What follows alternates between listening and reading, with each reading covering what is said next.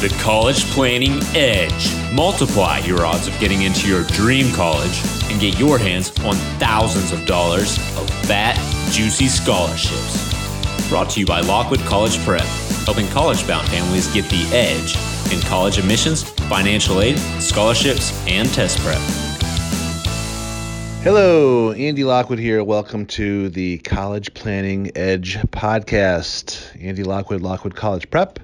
And this podcast is all about helping families, including college applicants or would-be college applicants, figure out how to tame the college monster, getting into college, paying for college, a little bit of test prep, a little bit of why the hell should you even go to college mixed in there, you name it.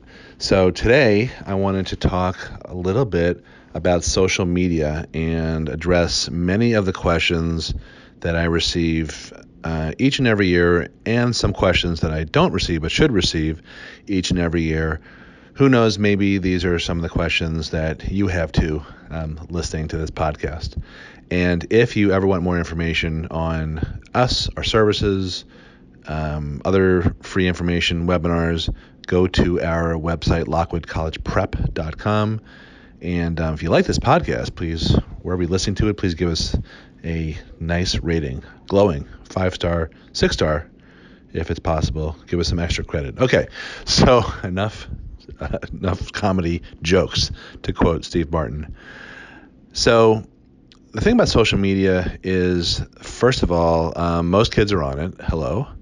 And second of all, each year a growing number of college admissions officers report that they do check out college applicants' social media profiles.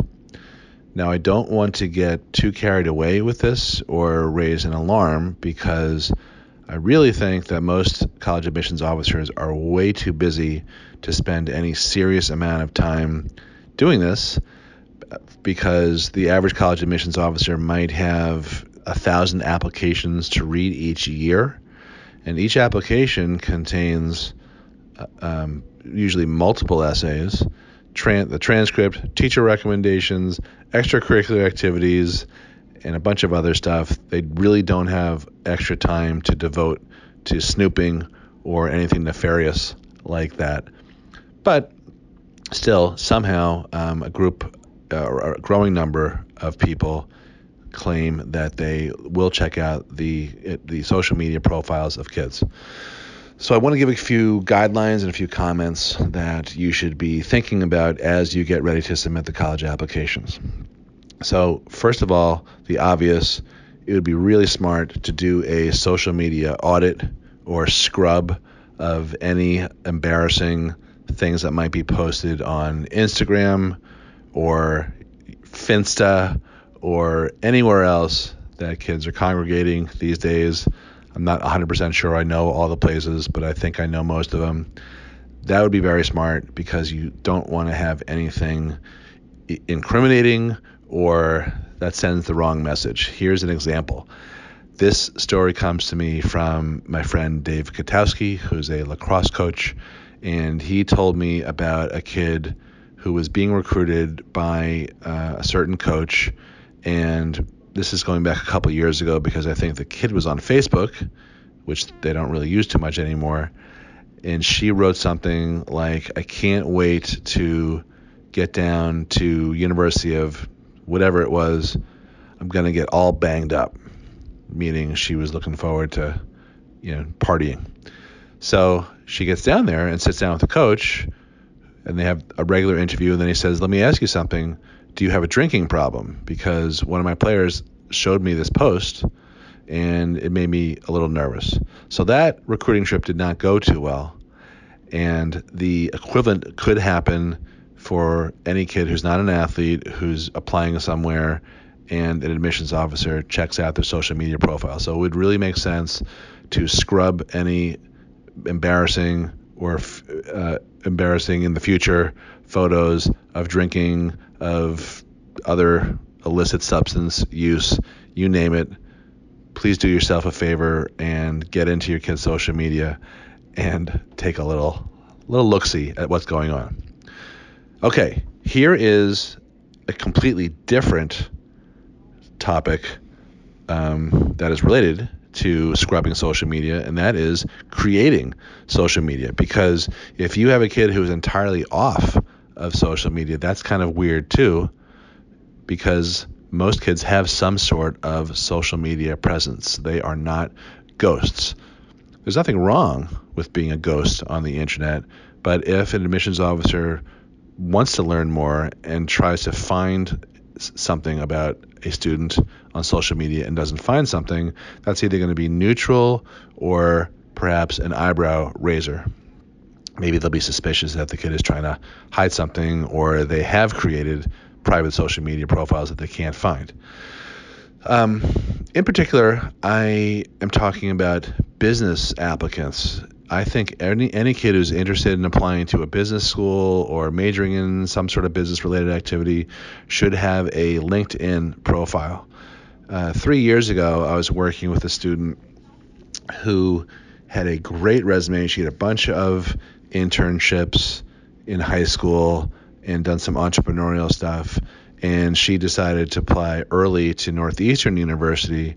And in the 3 or 4 months leading up to then, I said, listen, you are, I wouldn't say a long shot, but you are definitely not a slam dunk to get in. You're something like a high target because your grades are good, but your academic rigor, meaning your AP classes, is not great compared to the typical kid that Northeastern lets in, and your scores are below or at the low end of the range for the typical Northeastern admit. So we really have to play up your extracurricular activities to try to mitigate the other stuff in your application that is either neutral or slightly negative. So she created a LinkedIn profile and was very descriptive in her descriptions under each job. And we ended up citing that on her application, and we even sent up a supplemental resume to Northeastern and the other schools that she applied to. And she applied early and found out that she got in to Northeastern, and there were several other kids at her high school, a local high school, a very competitive school here on Long Island, that did not get in, who had higher grades and higher scores. I'm not sure what else they had extracurricularly. Like I said, this particular student, her name was Alexa, was very strong, but we both thought that the profile that she had built out on LinkedIn really helped her. She, I believe, got feedback like that from the admissions officers or admission officer that read her application. So it can help you in the absence of a social media presence, which she did not have, by the way, but it helped augment her ability to get in to her top choice school because she was proactive and she was able to create her brand, so to speak, and sell herself and market herself to her top choice school. So either way, take a look at what you have online and try to get rid of anything that's embarrassing or potentially damaging. And at the same time, even if you already have a profile somewhere online, or if you don't, it doesn't matter. Think about augmenting or creating something that's going to help you put forth the image, or your child put forth the image that you want to go in front of admissions officers and, frankly, potential employers and other family members and anyone else you come in contact with, because they're all snooping on you too. So you might as well take charge and understand this reality and play the game and give yourself the best shot at success, both getting into college and post-college.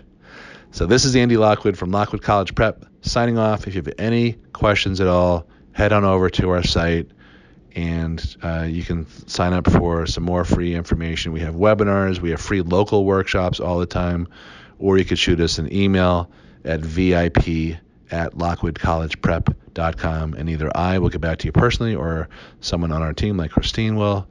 And thank you again for listening, and please share this, and please think about us if you get a chance to head over to the ratings in iTunes or wherever you may have stumbled across this podcast episode.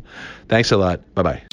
Hi, this is Andy Lockwood. Don't forget to visit our website, lockwoodcollegeprep.com, for some more free, valuable information on how you can multiply your chances of admission to your dream colleges and qualify for thousands or tens of thousands of dollars of fat, juicy scholarships along the way. Visit lockwoodcollegeprep.com for information on our free upcoming workshops and webinars, and to download a copy of our #1 best-selling book, How to Pay Wholesale for College. That's lockwoodcollegeprep.com. Bye-bye.